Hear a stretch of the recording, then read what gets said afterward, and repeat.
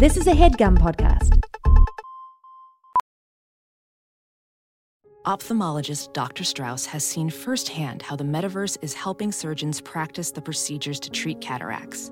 Cataracts are the primary cause of avoidable blindness. He works with a virtual reality training platform developed by Fundamental VR and Orbis International to help surgeons develop the muscle memory they need.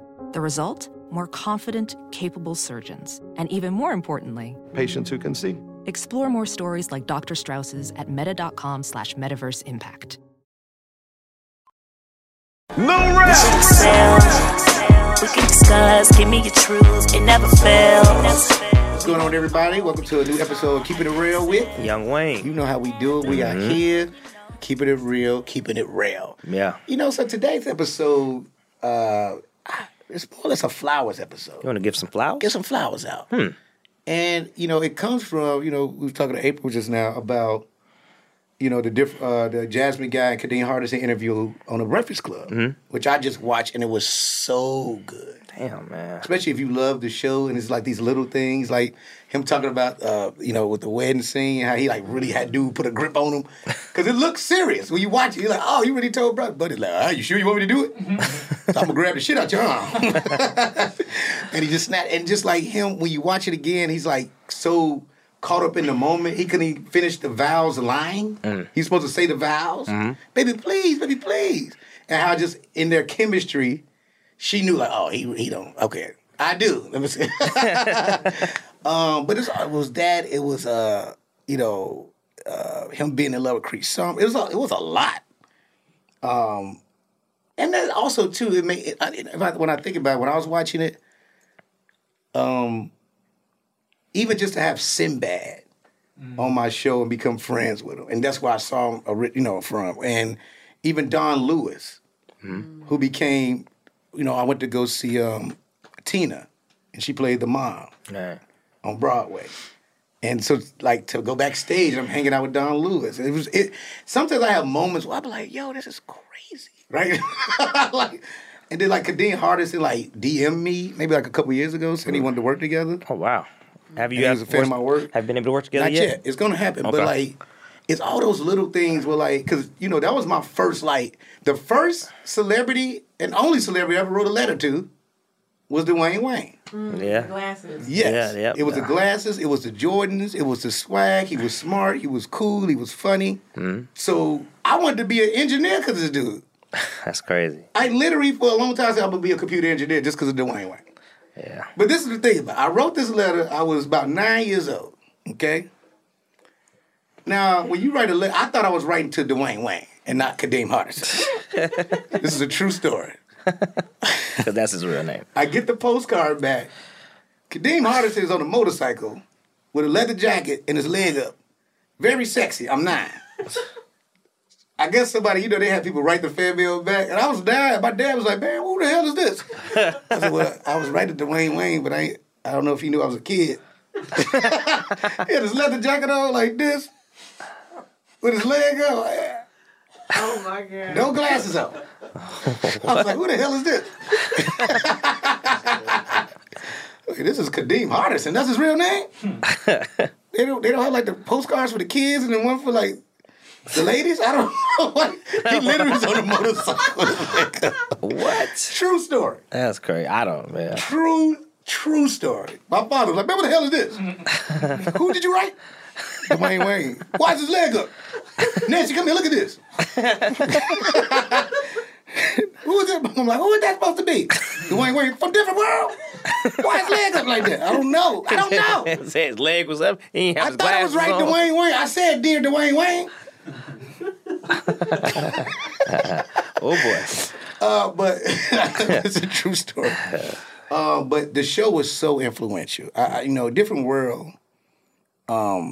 Man, I honestly think it had more, and which is it goes to the Cosby effect again. Like Cosby, you know, developed the show, and that was, you know, one thing about Bill, and he nobody wants to get his credit no more because of all the other shit, but like he was so important to the culture and introducing us to seeing black people and black families as really humans.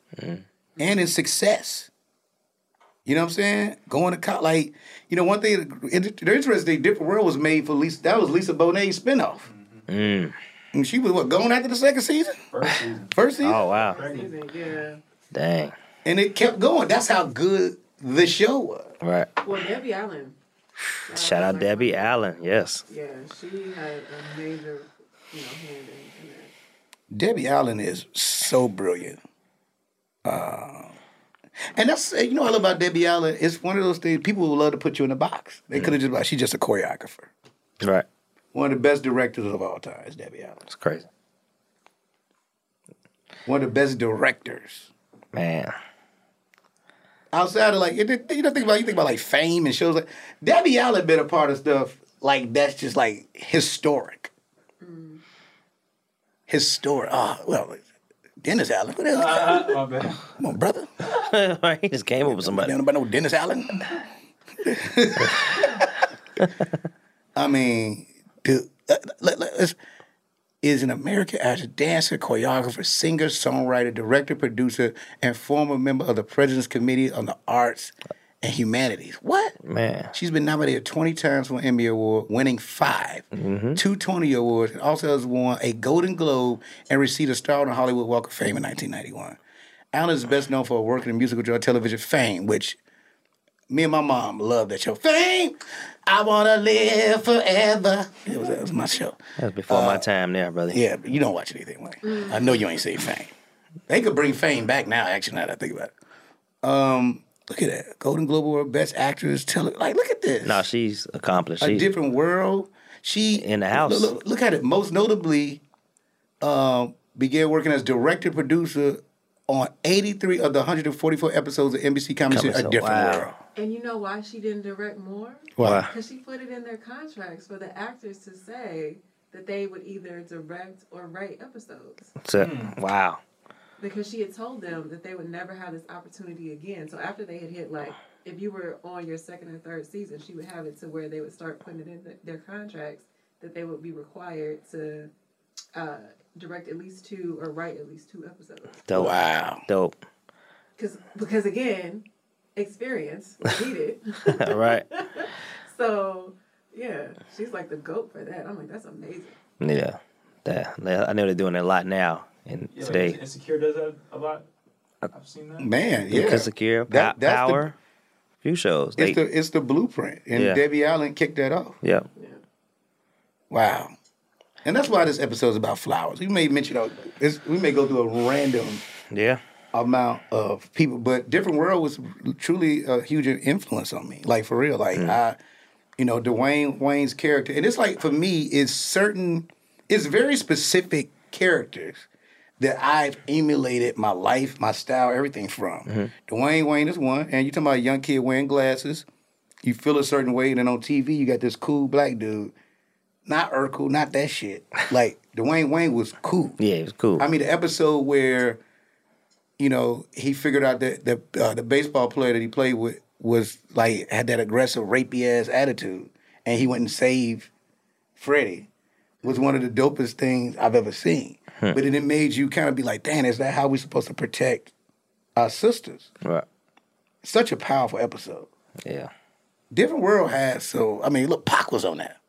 Fucking Crisscross was.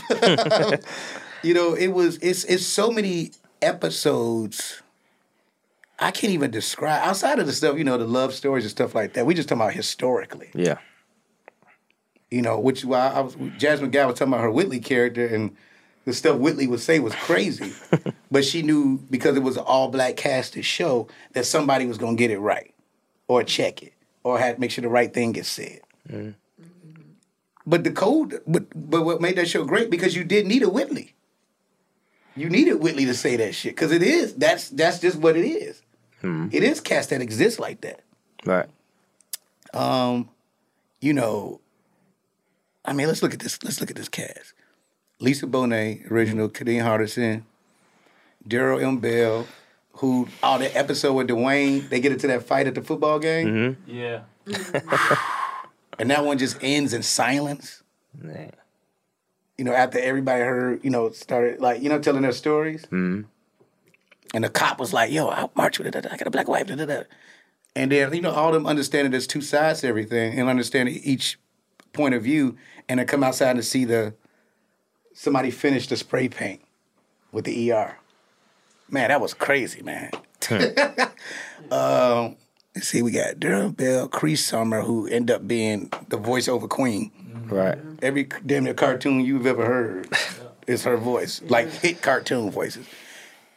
Glenn. I met Glenn. April was with me when I did that panel. You just posted that clip from the panel for Shirley Ralph, who, congratulations, just won it. A well-deserved Emmy. Yeah. Who's been putting it in forever. You know one thing, too? I always want, like, Shirley Ralph, Loretta Devine, who else? Jennifer Lewis. Yeah. The mothers.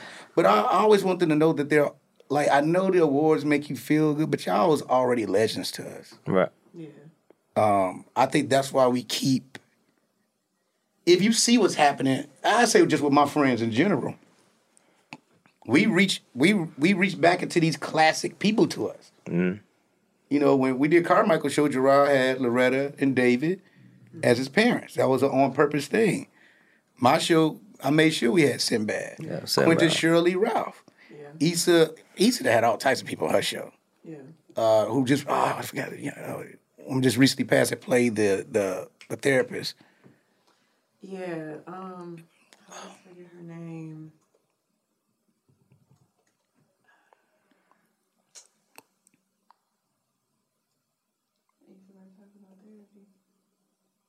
Pass now. Therapist on Insecure. But she was.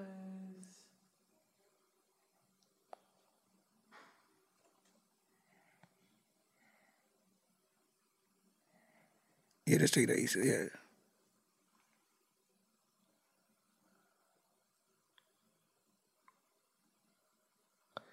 That's weird. It ain't popping up. Right. We'll get back to that. But, you know, it's just, you know, Lena, the way she reaches out, you see it happen a lot. Like when cats are like really, you know, even with, you know, shows like Atlanta. I think you got to show love to your OGs. Yeah. Denise Dowse. Yes. Rest in peace, Denise Dowse. Just legendary. See who else we got. Oh, Mary Alice. So Mary Alice, who played Liddy, was my dad's elementary school teacher. What? Oh, wait, in real life? In real life, Chicago. Wow. That's why you look up her resume, it talks about that. Oh, Her man. being a teacher. And he used to brag about that. He used to say she was really fine. Miss Alice was fine. Got Jada. Bumper Robinson was Jada Pinkett Smith. Oh, A yeah. Different World produced so many. Look at this. Look at this. amazing Marissa talents. Tomei. Yeah. Wow. There's so many amazing talents that came out of that show. Yeah. Yeah. Wow. That time period was very special. There were a lot of black talent that were like coming out the end of the 80s, early 90s. The 90s was full of superstars. Like, I always tell people this. Like, I've been to all the award shows, Soul Train Awards, all that. It just don't feel the same. It felt like it was way more famous black people. Right. And because you still had, like, the new people. You had hip-hop, the R&B. You had the actors. You had some of the older people who were still alive. Sidney Poitier was still there. You know what I'm saying? What's the couple? Yeah, I know what I'm talking about. The couple? It was a couple. They did almost all the movies together. They played Ruby Dee and Ozzie Davis.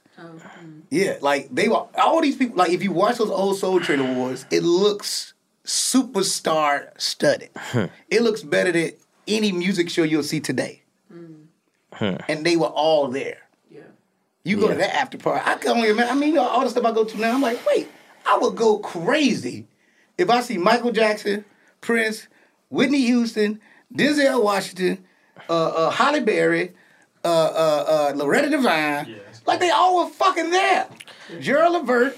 But that's because you were younger and you looked up to that. So, like, what does that now look like It ain't, to I'm glad you said those it. younger It's people? not the same, Wayne. It might not be the same, Nah, but bruh. but you can't, that, like, if you ask your Bruh. son, or you know what I'm saying, or ask somebody who. Judah would go crazy about the list I just did.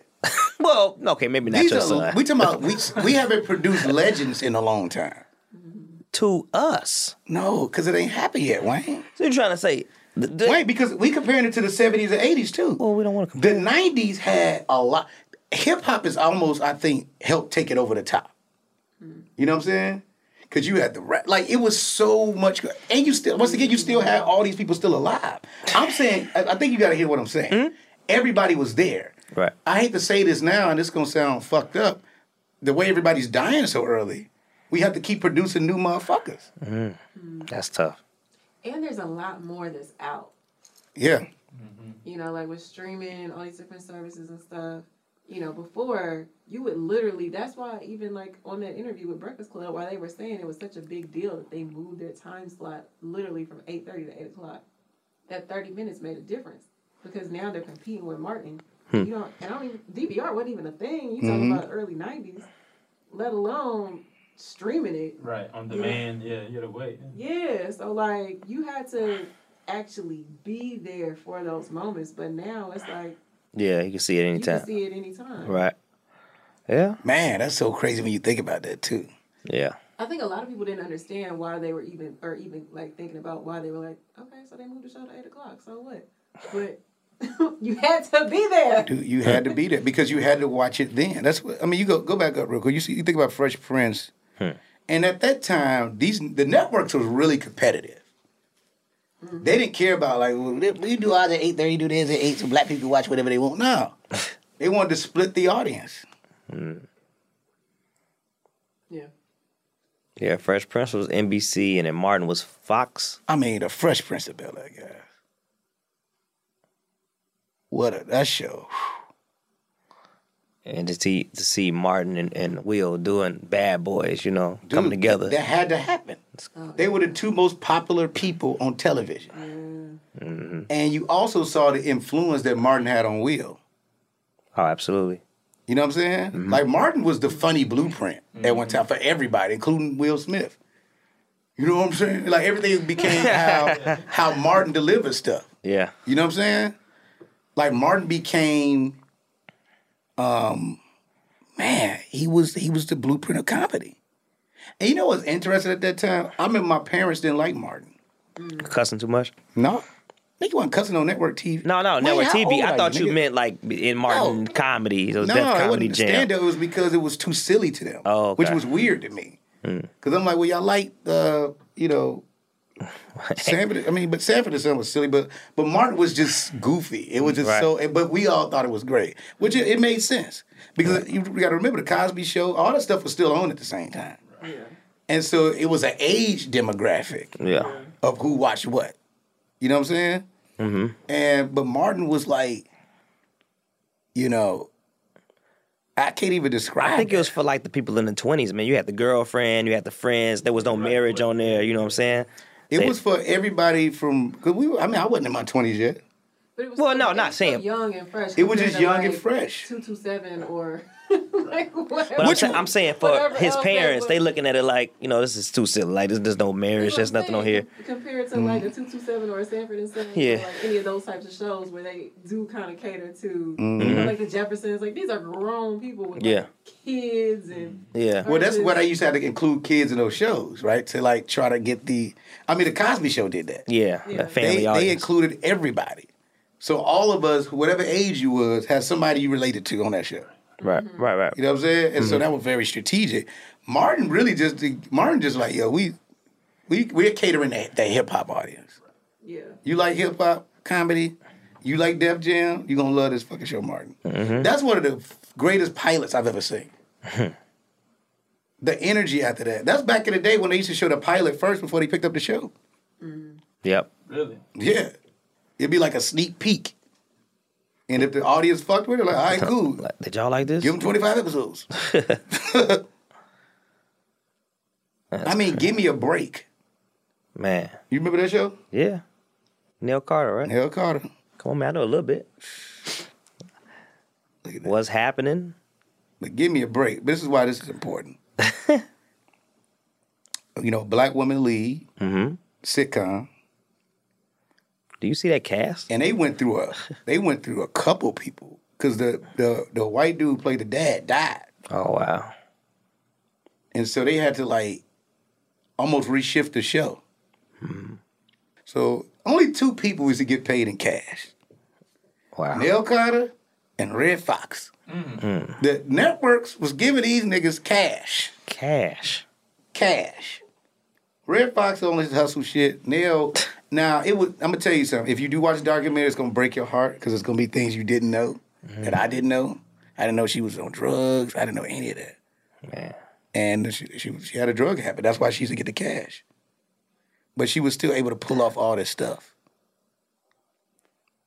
Like, she went through a lot, actually. It's sad because of just how gifted she was, but she had a lot of trauma. And that's another thing, too. When we talk about the 90s stars, I feel bad. Like, now that where I'm at, I'm in this industry, I wish I could have been friends with a lot of them. Like Whitney Houston and Luther Vandross. Like, a lot of them couldn't live their truth. You understand what I'm saying? And, you know, it's sad now that we know, like, all these stories. Like, when Patti LaBelle talks about Luther, how he didn't want his mama to know he was gay. He didn't want his audience. He just felt like everybody was going to hate him. So he couldn't be who he wanted to be. And died. Right. Without ever, you know what I mean? Somebody who gave us, Man. classics. Man, just a brilliant guy. That's a lot of His voice is unrepeated. Ruben Studdard was close, but you can't. Luther's voice sound like an instrument. I don't remember Ruben Studdard being close, but I hear what Well, you're he sang saying. a couple of the songs. That's how he won American Idol. Yeah. Wayne, what the fuck was you watching? I mean, Ruben Studdard, Luther Vandross I just said is close. I didn't say he sounded exactly like, bro. All Jesus right. Christ. All right. Who the greatest rapper of all time? Lil Wayne. Yeah. Jay-Z and Lil fuck Wayne. out of here. So like, it's just Jay-Z like, won, Lil Wayne won, one B. Not at all. It's not close. No, That is the truth. No, it's not. That's a whole other conversation. Oh, we want me to talk about LL Cool J and all, nigga. and the Big Daddy Kane. Why Big not? Daddy Kane's not better than Lil Wayne, okay? As a what? As not a lyricist.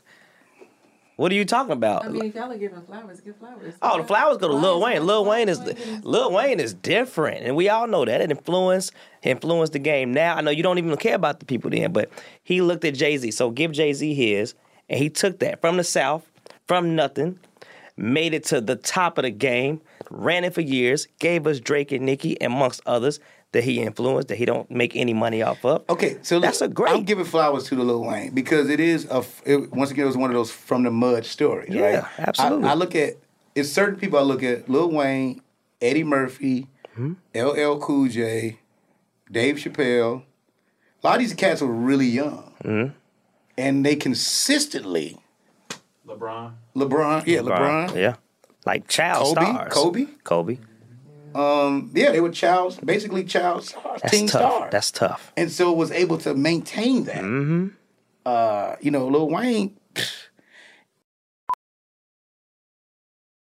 As a professional welder, Shayna Ford uses Forge FX to practice over and over, which helps her improve her skills. The more muscle memory that you have, the smoother your weld is. Learn more at meta.com/metaverseimpact.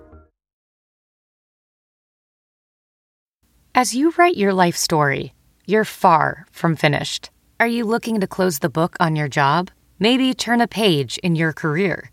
Be continued at the Georgetown University School of Continuing Studies. Our professional master's degrees and certificates are designed to meet you where you are and take you where you want to go. At Georgetown SCS, the learning never stops, and neither do you. Write your next chapter. Be continued at scs.georgetown.edu/podcast. Lil Wayne, you know what I love about Lil Wayne? This is just real talk. You didn't expect it for real. That's what I'm saying. You talking about the niggas with the cash money, niggas with the teeth? And the youngest one in the One crew. of them gonna be a great. Yeah, Juvenile the best rapper. That's how they got. That's what everybody got thought. done. Yeah. And then Wayne he got better. Mm-hmm. He became a student of it. A student and of got it. Better. Student of it. Mess with Cameron, your boy. Going out there in New York, taking a little bit of that, taking a little bit of this, and making it. Man, I can go on forever about this one. So No, I think that's a great point. I think we forget too. Yeah, you we know, do. like Lil Wayne, he's so dope. He actually,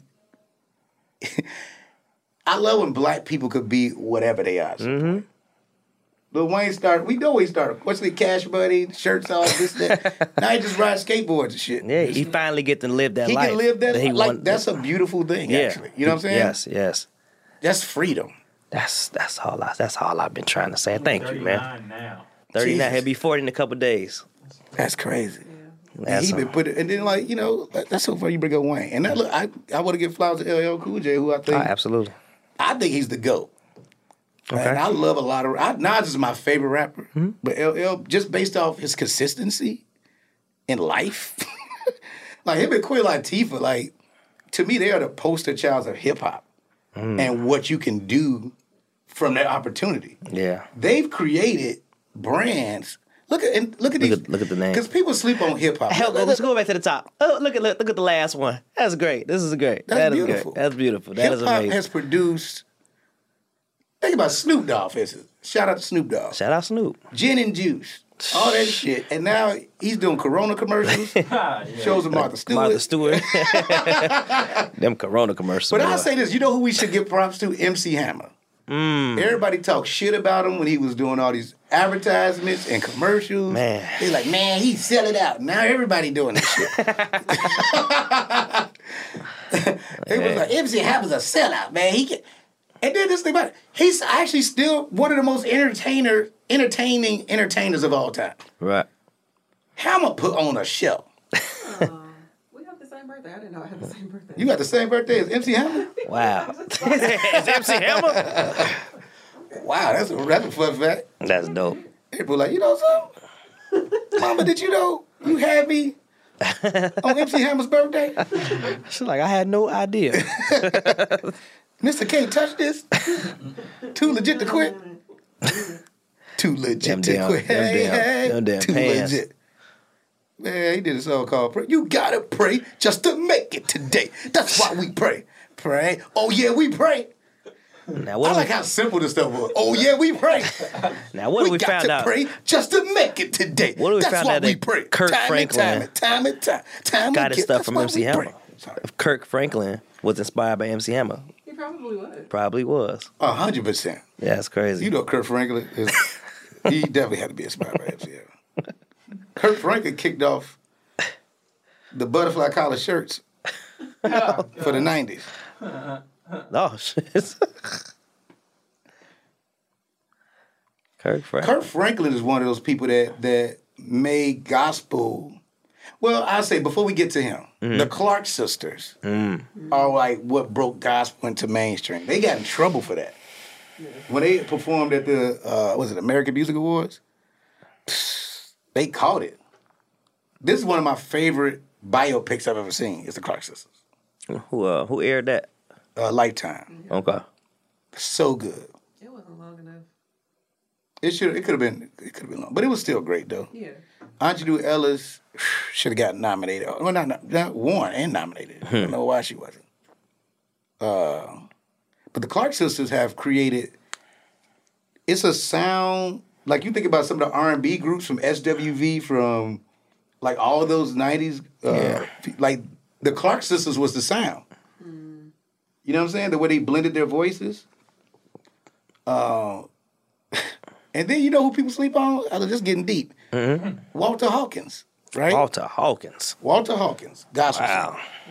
I'm like obsessed with Walter Hawkins because his music had so much mainstream sound to it. Like I think by mistake, I think I was listening. Oh no, that's what it was. I was watching one of those TV One specials about Walter Hawkins, and then I fell into a rabbit hole and like got all his music. When I tell you the music was so soulful, I know pimps had to be riding to Walter Hawkins. Pimps. Because it was just soulful. Like, it's Yeah. a song called Try Christ that just sounds soulful. Type of Try Christ. He from Oakland. Oh, yep. So pimps. Riding down the blade. Yeah. Real, you got that one right on the head. He's from Oakland. Just That's- play it real quick. Listen how it start. He just started gospel at first, and they get real cool. I was rolling to this one day. This white dude was like, "What are you playing?" I love that. I was like, "Track Christ, Walter Hawkins." Everywhere.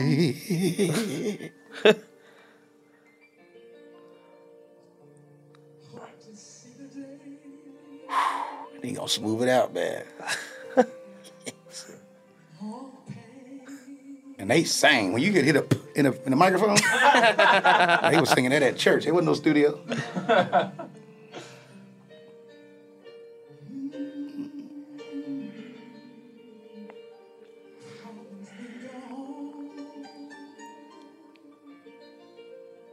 And these one of these songs I'm gonna send to Gerard to send to Kanye. Right. And that's happened. It's a couple songs I told Gerard to send to Kanye that made it to. I don't want to brag. It should be the double. I just got the truth. Because he'll sample it and redo it. He do this with Sunday service. Oh. That would look crazy. And this is a family. The Hawkins family were like the Jacksons, man. This one was nothing but families doing stuff. My family had a family. The Hatch sisters. Everybody had the sisters. The Hatch sisters. Every city had something. They get to church. Oh, the Hatch sisters here. What happened? Did it ever get smoothed out? I was trying Here to comes. get to better quality. There you go right there. Oh, here come. Wayne, you ain't got no patience, boy. I was waiting for the smooth to come It's out. about to smooth out. It start out smooth. Here it come. I don't know why this reminds me of Bone Thugs and Harmony. Okay. What the? Who dropped that beat? And this wasn't no sample. They're singing this. Yeah. Those are drums. It's like some Freddie Gibbs, you know what I'm saying? Like, That was how. Oh, wow. Man. The horns are going.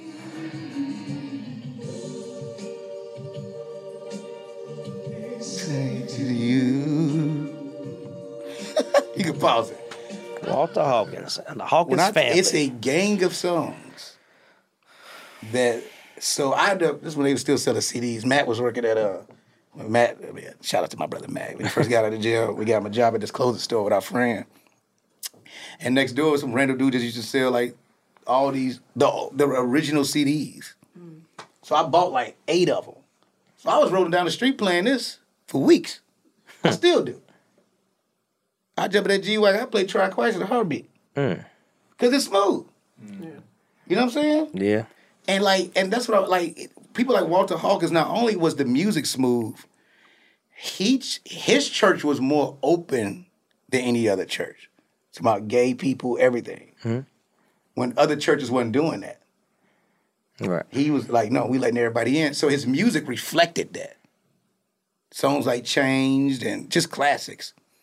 I remember they did a big, one of the, what's that gospel awards, the Stellars. They had a tribute for him when he was still alive. And it was just beautiful. Talking about Kurt Franklin, all those guys. It was just crazy. And so, like, you know, you got guys like, and I'll say this, that's another influence of mine. Who's Like, that? when I fall into a deep rabbit hole of people, Walter Hawkins, Willie Hutch. You know, a lot of people don't, Willie Hutch. Here we go, the movie The Mac. You ever seen The Mac before? Yeah, Richard Pryor, right? Yeah, the whole soundtrack is Willie Hutch. Wow. The song I Choose You, that sample, that's Willie Hutch. Dang. Willie Hutch. And that's on the Mac soundtrack. The scene let me tell you something. When I Choose You come on in the movie, that is when Goldie is basically doing his pimp shit, trying to convince this girl to be, you know, his shibbity double. You know what I'm saying? So, and that's playing I Choose You in the back. That's where I Choose You came from. And it's with the big fight what happened with him and other pimp. Yo, bitch chose me. You know, it's from that. It's a great scene. You know something? Matter of fact, I want to see that scene. Look up The Mac and just put, yo, bitch chose me. Hey, bitch, come here. Shut your motherfucking mouth. Come here. Mr. Pretty Tony, I mean, you know the rules of the game. I mean, your bitch just chose me.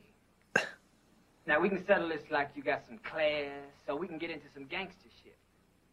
You shade tree nigga. You ain't no pimp. You're a rest haven for hoes. You're a car thief. A car thief. That one you got out there is probably hot as a firecracker right now. It was $35,000. $35,000 cash money? No, I give $35,000 plus one, right? The one I gave. No, you gave me six, though, right? There was one. I had one. It was six, and then 35,000 plus one plus six leaves seven. $35,000 and seven, right? Motherfucker, can you buy that? What? He just beat this nigga for no reason. Next time you hear grown folks talking, shut the fuck up, here. Caught a stray. Go get it, Bob. Bring that bitch here. Freeze, nigga. You want to die? I mean, come on. You never seen this before? No. I know dude look like for real. Have any of you ever seen the back before? Nah. What? April? No, but I know about Pretty Tony. Dude. I knew about Pretty Tony and being like a pimp or whatever. But It's one of the most. It's the greatest. First of all, these niggas couldn't even do no other movies after this because it looked too real. Max Julian only did How to Be a Play, I think, something like that. Because you couldn't do it. Like, what do you play after this? Exploitation movies don't get the credit that they deserve. Oh no, especially this one. The Mac had the best soundtrack. Willie Hutch wrote every song. I Choose You. Now, see, this is what people got to fast forward to Willie Hutch. The Glow from Last Dragon, you seen that? You never seen The Last Dragon? Bruce Leroy? Oh, I've seen parts of it. I mean, So the song The Glow, that's Willie Hutch. Willie Hutch out here, man.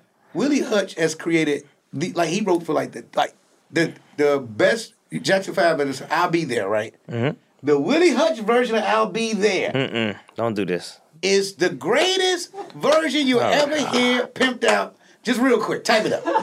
Willie Hutch, I'll Be There. Other than... I tried to get this played at my wedding when me and Verena got married. And my uncle and auntie was like, you're not playing Willie Hutch in this church. And I was pissed. You are tripping. I wanted her to come down the aisle to this shit. So his version's better than the Jackson Man, because he 5. smooths it out. It's grown. Hey, because he gonna smooth it out. Here we You go. can turn it up. I'll be there. I'll be there. Holding on to you, baby. I'll be there.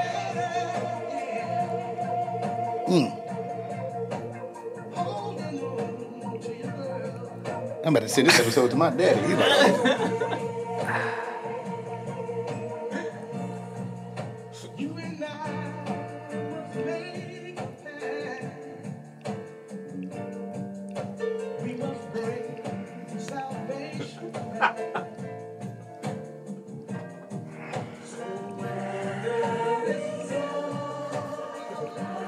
Oh, I see one. Man, I'm not singing this version. Man, Michael Jackson is pissed. First of all, pause that. Michael Jackson was singing grown-ass songs as a kid. Like, this was written for an adult to sing. Right. You know what I mean? Like, if you go back and listen to a lot of Jackson 5 songs, Michael like, come on, baby. You're like, whoa, whoa. Give me a kiss, honey. Nigga, you ate. Come on over, honey. Woo. Well, Mike, he kicked that ass of that song. But Willie Hutch, man. Shout out Willie Hutch, man. Yeah. Died rich. I was so sad because once again I fell into a rabbit hole of it. This is one of the only movies or documentaries I want to make. Is Willie Hutch. Because he made all these hits. He wrote all these great songs. Like if you just, once again, if you do the research on him, it's just a bunch of stuff. And, you know, movie soundtracks that go down in history. You know what I mean? All right, we'll give him his flowers. Willie Hutch. And we talking about, I think because he did a lot of black exploits, like you just said, they don't get enough props. I mean, that's what, when they did Dolomite Is My Name, nobody realized how much Rudy Ray Rush changed the game. He actually did what Tyler Perry did. Tyler Perry said people shouldn't be qualified to do it. Damn Tyler. Shibbity double. Rudy Ray, you know, and so like Willie did the same. He did a lot of those movies. Foxy Brown. He did the music for a lot of those. All those soundtracks, and I think that's why he doesn't get enough props as far as the genius songwriter musician he is. And I'd be like, he didn't die broke. Right. And then was able to come back with Last Dragon and do The Glow. Give him his flowers, man. Brilliant. Yeah, and so like, you know, I love how we giving all these flowers to people too. So how do we need to give flowers there. How do we pivot? I mean, I want to go with Bill Russell. R.I.P. Bill Russell. I mean, how many blacks were playing at that time? Well, you know what makes him even fascinating? I don't even know if it's about what he did on the court. Mm-hmm. Oh, yeah, off the court. It was off the court, along with, like, a lot of his on the court, off the court stuff was all the same thing. Mm-hmm. He played in Boston, fam. Bill Russell played in Boston. Right. Come on. You know. So therefore, they gain a love for, a black man in that way. He's seen it all, too, man. Like, Bill Russell met everybody. Yeah, literally. Like, you know what I mean? Like Dr. King, like Mahalia Jackson, Malcolm X. He met everybody. Muhammad Ali, like everybody. He was the guy they had to talk to. Right. Yeah.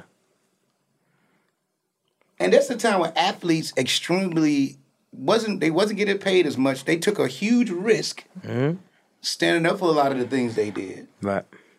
I mean, Jackie Robinson, all these guys were all like the same clique of cats. Yeah. Which is crazy. Like, we just lost Bill, but Bill was one of the staples, man. Mm-hmm. Great basketball player, but even greater humanitarian. Absolutely. You know what I'm saying? Yeah.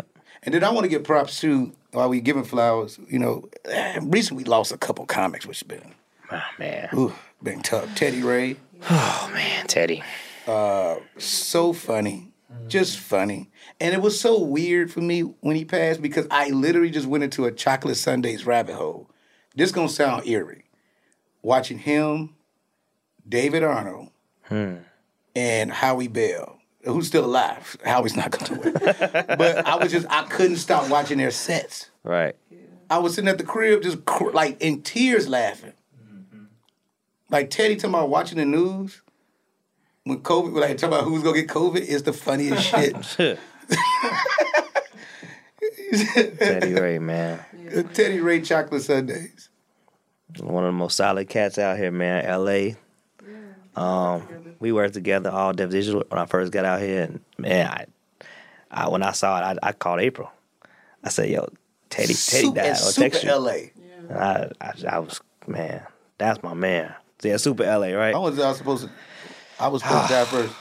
Well, I guess I did play that one. I think that's it though. This one? Yeah. A lot of comics, Pretty Ricky came out here, hella hype, nigga, just hella act outs. I do chill outs. I be hella chilling, nigga. I know y'all can tell. I low-key blew weed smoke on half of this audience tonight, nigga. Okay. One appreciative high-ass nigga. I hate when people think just because you smoking, that they should be smoking.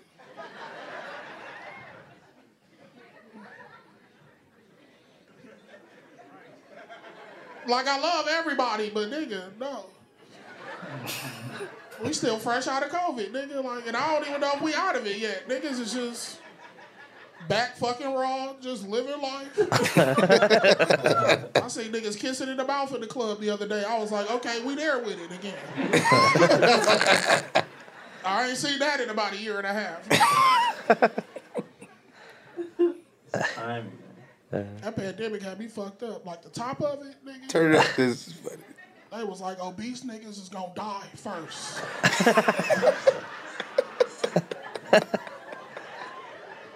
That's it. With every news station, I just kept clicking. Obese niggas.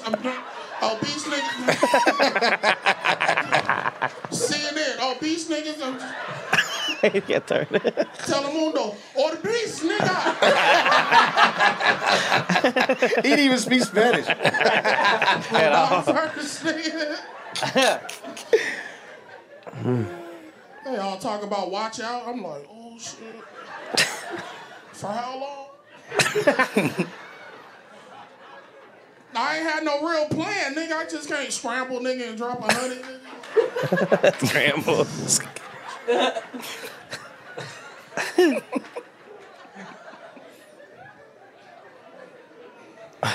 You know how Usher used to do his chain and just throw it around his body and dance? That's how I wish I could do my body fat. And just moonwalk away from it, nigga. Just let it melt on the ground, nigga. Oh, man. I like how you covered your mouth even though you got a mask on. That's very respectful. Take notes, everybody. You a nursing student? You do something important in the world. What you do? You a programmer? What? Analyst? Okay, that sounds like some cheese. What the? A little bit. Analyzing programs. My GED had to break it down what she do. Niggas be telling me their job. I'm like, okay. You a janitor. Like, you pause.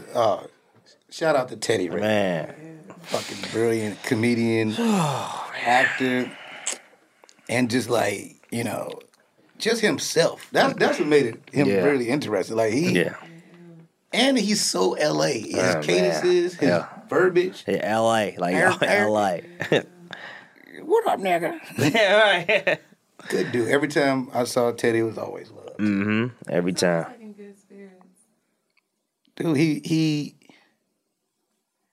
and it's just weird because it's just, you know, he's so young. You know, right. It's like, shit. But, you know, tomorrow ain't problems. We all know that, which is why, like, it's important to leave an impact. Yeah. And you only hope that he felt like he got his flowers before he left. Yeah. And that's what I feel about David Arnold, right? Yeah, I saw y'all text exchange that you posted. Man, dude, it was so crazy because right before I went to shoot the special, he hit me up. Mm-hmm. Like, oh, you the blueprint now. You leveled up. You know, Chicago Theater, And I'm just like, nigga, I just watched your special. It was fucking brilliant. What you talking about me for? Like, I'm trying to be funny because you were just hysterical. Mm-hmm. And, you know, I always look at David Arnold and Chris Spencer, shout out to him, almost the same people where they're the unsung heroes of comedy. We're not just talking about in L.A. We're just talking about stand-up in general. Right. Who some of the best comics you think are the greatest, they go to them two dudes. Yeah. So if you get a compliment for any of David or Chris, man, that goes a long way. Yeah. And David just was, and it's tough even more because me and David became cool during quarantine. Like, we were cool, but we started talking. Right. You know what I'm saying? And trying to figure out how to work together. But it was always a love fest. You know, and honestly, I couldn't wait to send him the special. He was literally one of the people on my list that maybe a few people I let watch it and give me their notes. Yeah. Him and Chris Spencer. Yeah. Yeah, Chris Spencer. And it's almost eerie, too, in a way. I was watching the last special. At the end of it, it just turns into a documentary almost. And I was watching it in my trailer yesterday, actually, or the other day before I left set. And I'm just like, damn, I'm glad you did this. You know what I mean? Because, like, people get more of your backstory. But that brother, man, he earned, you know, not only just his comedy wings, he's one of the best to ever do it. He was a teacher. Yeah. You know, and I really shout out to his wife and his daughters and his mom. Really close to his family. Because David became popular during the pandemic because him recorded with him and his family. It's just hysterical. And, you know, and shout out to all the comedy community that's hurting because of that. I went to dinner with my friends last night. And we went to dinner because of everything going on. We just like, and last night was the most funniest love fest. It was Jermaine Fowler. We didn't get both Lucas brothers, which is sad. Just one Lucas brother. Lucas brother. Josh and Hugh. And it was just crazy. We were sitting there talking about Jack a bit. Yeah. Talked a lot about Kevin Barnett. Just funny, hysterical stories. Yeah. I don't know if I've laughed that hard at dinner But one of the cool things, and I hope everybody does this with their friends, when we were done, everybody got up, said, I love you, hugged it out. Even while we was talking, we was like, damn, this shit ain't. And for us, honestly, as a group, it's been kind of traumatic the last few years. Mm-hmm. And so we were all talking about that, like, yo, it's been fucking traumatic, right? But when I tell you we laughed so I've realized how much I miss those guys. Because we could just go, me and Jermaine, especially if we just doing tag teaming on some shit, it's just tears, laughing. Yeah. And that's always going to be the core of all of us is the laughter. Because that's how it started. It started through comedy, and you always having that. And it's dope that y'all took that picture. I don't know how important you thought that. The picture was important. Yeah, I guess. That y'all took, because sometimes we forget to take the picture. I mean, we don't. A lot I know. of Well, times we first don't of take. all, I know you care about a fucking picture, because But no, I'm just saying. you People, kept complaining about not taking a picture with me at my special. I don't know if I was complaining. They kept asking me, though, you should get a picture. You should get a picture. I was like, well, I should get a picture. Nigga, that ain't what I heard. Who? What? The other day, like, man, Wayne really want that picture. He kept No, bringing it no, up. they I swear to you, wanted. that's They what- wanted me to get the picture. I promise you, that was like, Wayne really? Because you know what's funny? When I was leaving set, and everybody wanted a picture in the Santa suit with me, Mm-hmm. and I'm kind of like, I don't like all the fanfare. I kind of be like, it's a rap on real. You don't have to do the whole. It's a picture rap. I don't really like it. Actually, I just want to go. That's what they loved about Vacation Friends. I just left. I was like, all right, that was cool. Take care, everybody. When they were like, all right, y'all, it's a rap. Like, you know, if you don't have energy for that, people don't know if they want to clap for you because you making a weird face. Like, y'all don't have to do this. But I was leaving. I was taking pictures with everybody. And, you know, I realized, like, oh, these are moments. Mm-hmm. You know. And you just want to take all these moments in. You know, like, it's I mean, I think about, you know, Wayne and you and Dave Hellum, cousin. Yep. You know, Dave is one of my good friends. Proud of him, T. Murph. Y'all cats, you know, it was cats I was rolling with in Chicago. I remember Dave was being picked on for driving me to shows. And I couldn't drive because my license was gone at the time. That's real. Straight up. And so Dave was taking me everywhere, Dave Hellum. And comics, he's like, oh, you just rail chauffeur and all this other stuff. And I'm like, I like the fact he was like, fuck them. Because all it did was, it just made us close. He became a better comic writer. We became great friends. And now he's writing on rap shit. Yes, he is. And guess who called me and asked me about him? Issa Rae. I laughed when she called. She brought his name up. And I was like, why Issa calling me? I was like, you know Dave Allen? Like, yeah. And so it was easy to be like, nah, this, you know, it's those full circle moments to me of when you work hard, Yep. you're not begging for a hookup. I mean, my cousin Rashid is the same way. Killing it. But I'll get calls like, yo, Rashid, I know she's, I'm like, nigga, you gotta hire her. Why wouldn't you? She's great. And they're only calling me because they're thinking about it. Right. You did that on your own. Yeah, you got to get in the door through the work. And, like, you're not just going to put anybody on. You got to actually believe in them. Well, I think that's what I love about the relationships with, it is certain people I can call and we all would talk. Like, sometimes on the group text, you know, the group text is like Quinta and Jermaine and Sam J and Che. And we'll be like, what directors is good for this? Who would be a nice producer for this? Who, like, and that's how you pass information. I don't think everybody does that. I think, like, the generation before us, it was like the 90s time, I think, when they started spreading the wealth, and you think about what Debbie Allen did and stuff like that, and then it went to a halt, where everybody wanted to be the on-top person, the number one person. You know, there's no reason why we haven't seen... Now, look, Harlem Nights was first, right, where we saw that Wu-Tang of comedians. Right, everybody was on Then that Friday did it. Yeah. You know what I mean? The first Friday is full of comics. Yeah, yeah. And then, I don't know if we've seen it again. Maybe some of the scary movies, maybe? No, it still wasn't deep. Yeah, it's the Wayne. Because now, honestly, we have even more We have legendary comedians walking around. Yeah. You know, I love when I have talks with Jamie Foxx. Me and Jamie all the time trying to figure out what we can do together. I think we may have found something. Hopefully he say yes. Okay. But, you know, that's another dude I got love. Jamie Foxx. Give him his flowers. Man, he's super famous. Yeah. He like famous. As hell. But when I tell you, me and Judah was watching Soul cartoon, and I just texted him like, "Hey, me and the kids watching Soul." We went away to Big Bear, and so my cousin, Brittany and Judah, we watching Soul. I text Jamie. He FaceTimes me while he's with his family. Oh wow! To thank us for watching it. This dude's super funny. Damn, brother. He's like, oh man, thank you so much. Like, you know, Jamie's he's a giving guy too, actually.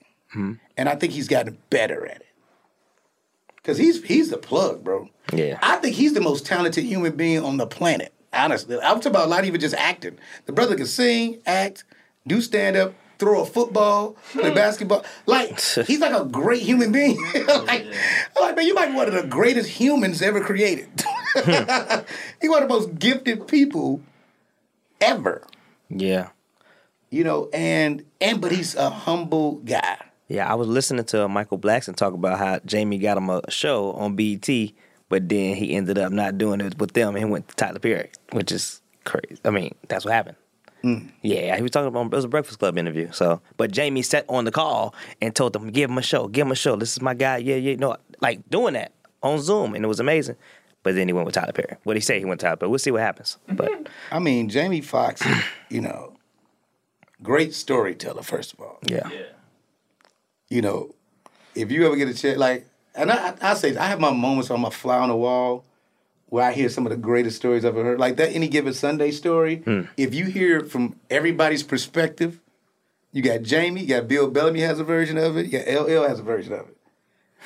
And it's crazy. Like, piecing it all together is like, this is fucking insane. It is all, everybody got a little roast in their shit. Because Bill tells it so funny. Like, I guess because, I don't want to tell nobody else's story, but at one point, and Jamie talked about it on stage before, but not all in detail, but I think at one point, Jamie was really being Willie Beeman. So he rolling in Ferraris, doing all this. Bill was like, one day, LL started doing the same thing, like literally getting the same exact car, but pulling up playing his own music. Yeah, like for real. Like, I was like, what? And it was, but that heated exchange was real because LL got into character. Everybody, it was crazy. It's a crazy. But when Jamie tells the story, any story actually, anytime you come with Jamie, you catch Jamie Foxx at Catch. Let me tell you something. You ain't going home for like 6 hours. You done already had dinner. He pulls out a boombox, or whatever the fuck this big ass speaker is, and his own liquor. I forgot what it is. It's whiskey. And now everybody's gone out from the restaurant, just us. I'm like, you ain't gonna kick him out. It's like 2:30. Jamie Foxx. Jamie Foxx, man. like, brother, you are famous.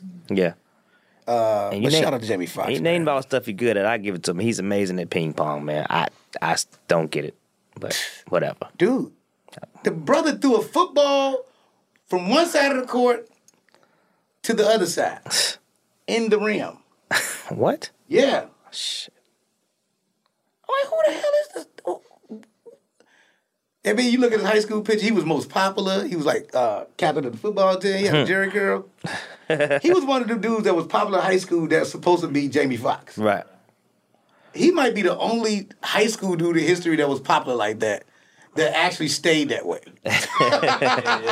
Right. You know what I mean? Like, that actually stayed that way. Say he know who he was, and that's why he has the success.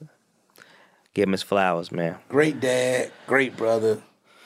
Lost his sister to COVID. Man. She was a fireball, too. She really was. Like, always was excited and had a lot of energy. Yeah, man. I mean, Jamie's just Jamie. I appreciate him, man. Foxhole, remember that? Sirius XM? Man. Of course. That's before podcast was a thing. Right. And the Foxhole was the shit. Remember the comedy joint you did when we went to LA? It was 2010, 2011? Yeah, I did that. I was part of Jamie Foxx used to have a comedy festival in Atlanta called Jamie Foxx Laugh-Palooza. Mm-hmm. That was where I was. Who saw me first there? HBO. That's where I met Miss Pat. Wow. Carlos from 85 South. All of us were new. Crazy. Yeah. Nigga did a festival in Atlanta. That shit used to be. When I say the blackest comedy festival ever, it was like a comedy party. Now, what was special about that, I could tell you a moment real quick. Because of that festival, the way I ended up doing Chicago, I became like, and when you could say first time you saw this, when the way I did Jokes and Notes, had those nights, did all that shit, and became the man in Chicago. Man. Jamie Foxx, old manager, damn, I forgot his damn name. I can't remember either. He did a panel. And he said, yo, and I'm like, I'm sitting there, I got my notebook. He said, look, this is the best way to become a star. Learn to be the shit in your own city. That's it. That is Marcus King. Marcus King said, right. Be the man in your city first. Yep. And I remember you if told me you could be a star in your city first, you got this shit. Yeah. I wrote that shit down, yo. Mm-hmm. Came back to Chicago and was on some takeover shit. Man, sold out Jokes and Notes multiple times in the night. I was still hosting riddles at the time. I just knew I needed to be the most popular nigga in Chicago. Yeah. And I seriously did that. Mm-hmm. What that do Wednesday? With no permission. Because I think that's what ruffled feathers at first. A lot of the older cats I'm friends with now, but at that time, niggas wasn't fuck with me. And when Mary made me house MC and put me on the wall. Put him on the wall. Bernie Mac, it was all the legends. And but at that time, people were confused. Shout out to Mary Lindsay for having that vision. It almost put pressure on me. I like, shit, I gotta get it. I'm on a fucking wall. Yeah. They done painted me on this bitch? Yeah. It was dope. Fuck, I gotta make it. So some niggas were like, this bullshit ass nigga on the wall. It was funny, that's how I thought about it too. Because I'm like, I gotta really. Yeah. If she thought, and I'm telling my motherfuckers was pissed. Because I got on there before some OGs. Yeah. Yeah. What about Robin Harris? It was Robin Harris on the wall. Bernie Mac, Monique, Red Fox. Man, that wall was George still there. Wilburn. Yeah. Lil Rel. 10 years ago? Shit. This year. About 11. Yeah, about 10. But it was up there till she closed the club. Yeah. And the club who got it next painted over all the pictures. They should have kept that shit. Yeah. Even though it turned into a club. But like, why would you want to? It ain't got to be a comedy club to have legends up there, nigga. Yeah. Dumb motherfuckers. I wanted to cut them all out. I could get a piece of it. Right. I ain't got to paint over it. That was fire. It was dope. But it was one of those. But I'm telling you, it was literally a moment of. And let me give flowers to Mary Lindsay. Yep, absolutely. Mary Lindsay owned Jokes and Notes. She also owned All Jokes Aside, which was in the 90s. Mm-hmm. When black comedy started taking off in the 90s, it was a few clubs in the country. Her and Raymond Lambert. Did All Jokes Aside. So wherever you came from, you came to All Jokes Aside to do your thing. Mm-hmm. Martin, all of them. Yep. You had to go to All Jokes Aside. Yeah. Bernie, Steve, Sid, DL, All Jokes Aside. Legends came out of that. They closed the club. She came back again with Jokes and Notes, which was for my generation. Mm-hmm. And that's why I've made my, I guess now legend at. Yeah. And it's weird thinking like that because I just taped my special in Chicago. Chicago Theater, both shows, it was bananas. Packed. Crazy. Man, it was crazy. It was crazy. It was crazy. It was bananas. Oh, my God. But I couldn't even, when y'all see it, and I kept it in there, I couldn't even finish the set. I was done, and I was trying to talk, but I was so overwhelmed with what it looked like. I told my therapist this the other day. It was such a weird, emotional ass therapy session. And I'm like, damn, I had a moment where I was standing there, and for maybe 12, 15 seconds, I saw my mama standing there. And that's why I couldn't talk. I was trying to tell the crowd, I just stepped back, and everybody just stood up and was cheering. I just left. Yeah. I couldn't even say shit. But it was such a full circle moment of, you just think about everybody that helped you get to a place. and you come back home. You remember the moment, I think the second show I was able to articulate, I put both of them in there, but okay, yeah, we used to walk past the Chicago Theater, school supply shopping. We took the Madison bus there, me, my mom, my dad, and my brothers. And so we would walk and I would just stare at it. So the moment I had where my name was in those big ass lights, and it's a line around the corner, my uncle called me like, hey, Doc, pass this talk. Hey, I didn't know you was this famous, Doc. Like, yeah, you pretty famous, huh, Doc? And I'm like, it was just surreal. I had Crucial Conflict open it. Incredible. I ain't had no comic opener. I did some old school shit. I wanted to look like, shout out to Eddie Murphy and Richard. They had musical acts. Like, you watch Richard Pryor's Live on the Sunset Strip, Patti LaBelle opened that show.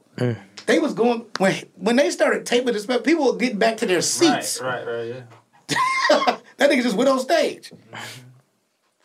And then Eddie had the buzzboard, the 1, 2, 3, 4.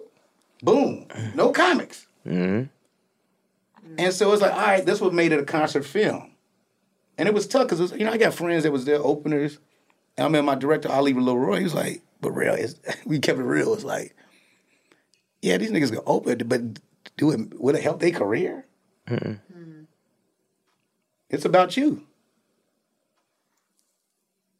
All right, cool. So, lights went out. Nobody knew Crucial Conflict was there, so, Chicago went nuts. Right. You know what I mean? Right. Yeah. And they put on a show. Man, dude. They put on a show. I hit them up like, man, I forgot what bar I was at in Atlanta. I was somewhere, and everything came to me. I was like, oh, shit, Crucial Conflict should open. That's crazy. Who was I talking to about that? Like, Crucial Conflict should open? Like, what? I'm like, oh, yeah. And then, I don't want nobody bringing me on stage. I want to chant. So then I called Trufa, who did... What song? Which song did he do? He did the song for the show. The I was about to say, for the show. So I'm like, dude, I need a chant. I needed to sound like Hova. Oh, remember Hov did that? So it's real. And then that track, because I was kind of inspired by Beyonce, the house music, ding, ding, ding, ding, ding, ding. And so, man, to do all that and throw that on there with the real, it's pitch black. When the lights went up and I'm just standing there, the crowd went crazy. You giving a great preview to the special. That's all I'm going to give them.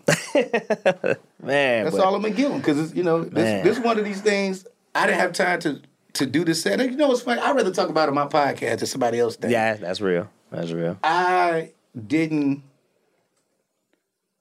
So I never rehearsed the set. I didn't know what I was going to do.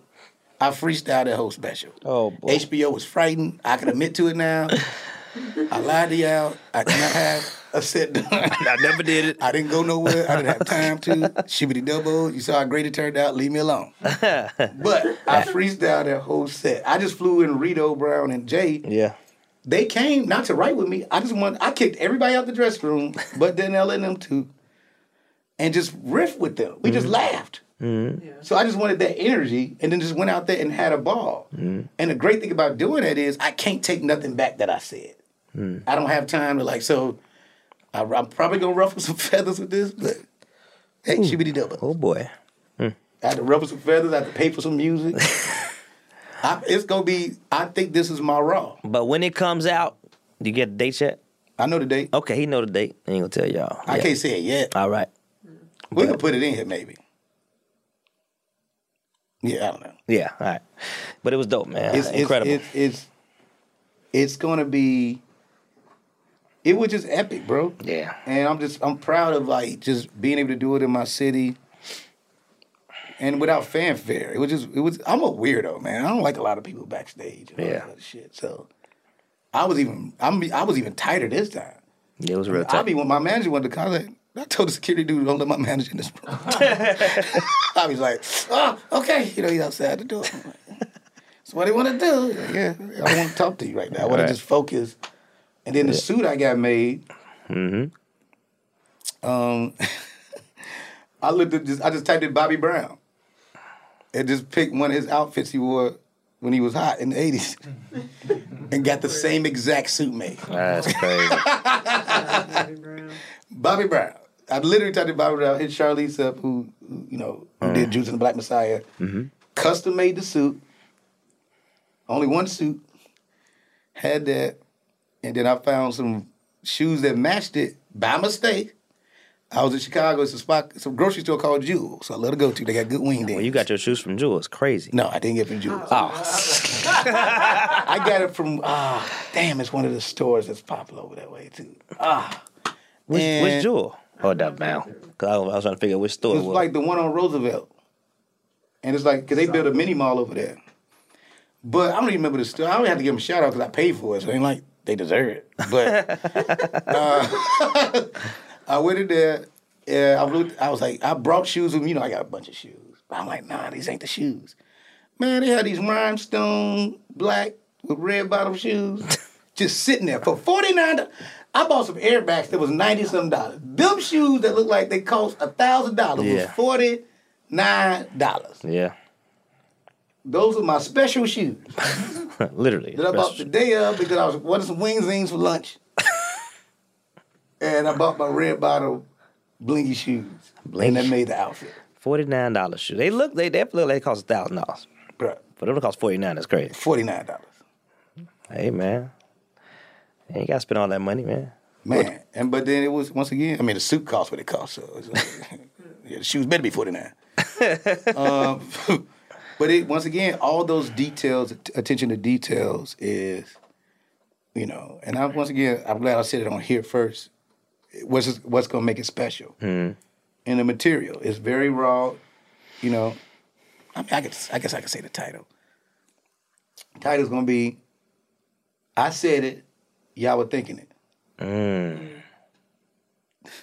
And so, shibbity dobo. It's just going to be interesting about, like, who's going to know I'm talking about them and who doesn't. It's very specific about some people, but like certain things are literally. The joke I do about Judah is so funny. Man, you did your thing. It came from an honest place, and I was just talking. Yeah, that's what makes you great for the people who don't know. This is what you've done your whole career. This is what you've gotten you here. People just think the man just hopped in movies, auditioned in movies. Like, no, it came from the stage. Yeah.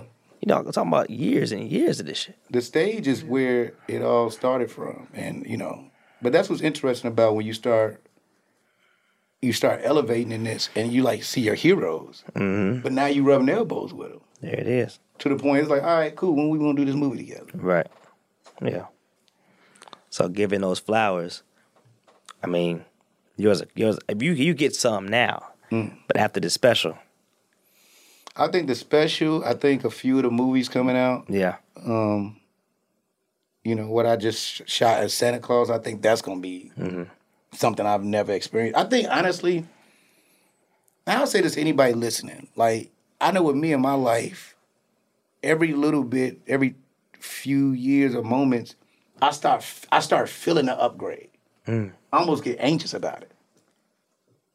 And I remember talking to Dr. Shamina, my therapist. She was like, why are you so anxious today? Yeah, you're real. What's up? That's all she said, like, what's up? You good? I said, I don't know. I've been feeling like this for like a week now. I've been like, and then we started breaking that down.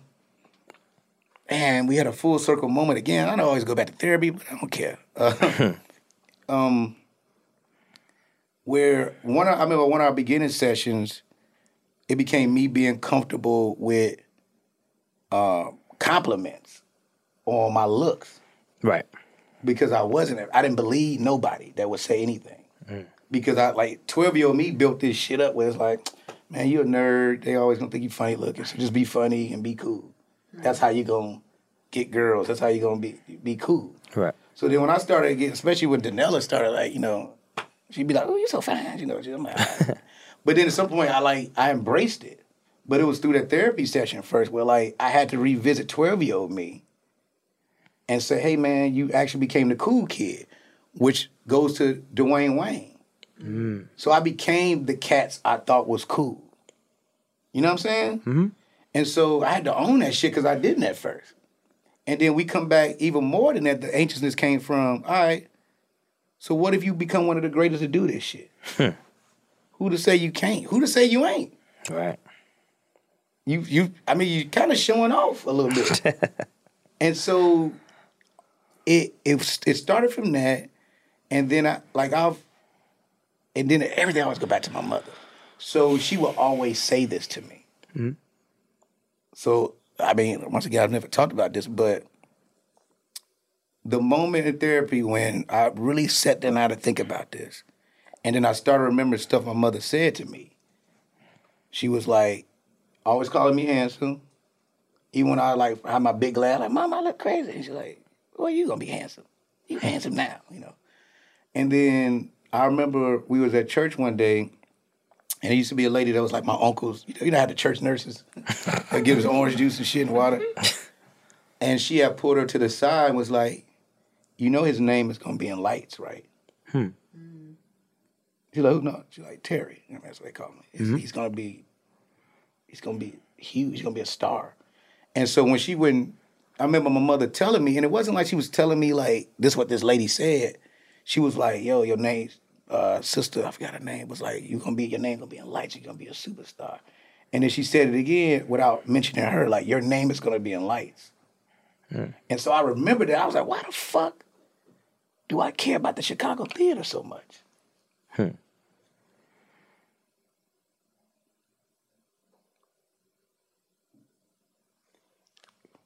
So I had to, she always spoke everything into me, and so I only leaned on her believing that shit. Mm-hmm. So at some point, I had to believe that shit. Right. And so everything I executed was not even knowing I was doing it. Was based off what my mother said would happen. Yeah. Yep. She speaks it into you. It happened. I remember I got teased at school one day. I came in, I was crying, I was hurt. Mm-hmm. And she said, someday these same people talking shit to you gonna chant your name. Wow. I was wondering why the fuck did I want this rail chant so bad? Wow. So when I was in therapy, that's when all this shit was broke down. I'm like, oh shit. All I did was execute what my mother spoke into me. Mm-hmm. And now I have to believe and own that shit. And so I do now. And I remember calming down in the session because I did start anxious, and then I sat in it and stopped being afraid of who I was becoming. It's greatness in all of us, man. And, even more than giving flowers, that's why, I give it to my parents. And so that's what, when I stood on that stage and I couldn't talk, I thought about all that shit. Man. You know what I'm saying? I thought about that shit. That's real. So when I literally looked out in the audience and I saw my mother for a brief moment, and then when I went backstage, and I loved Danella, she came and she gave me a hug, she could see it. And nobody bothered me. They let me have my moment. Give me a second. And it was just like, damn. This is real shit. It just felt like I remember just sometimes just holding my mother's hand and just looking across the street.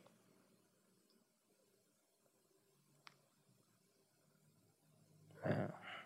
And I'm just thankful that's who God blessed me with as my parents. Because they spoke that shit into me. So, flowers to Nancy Ellen Howery. I think that's... I'm a black woman from infinity to infinity. Man. Yeah, it's deep. I think that's how we end that episode, man. Flowers.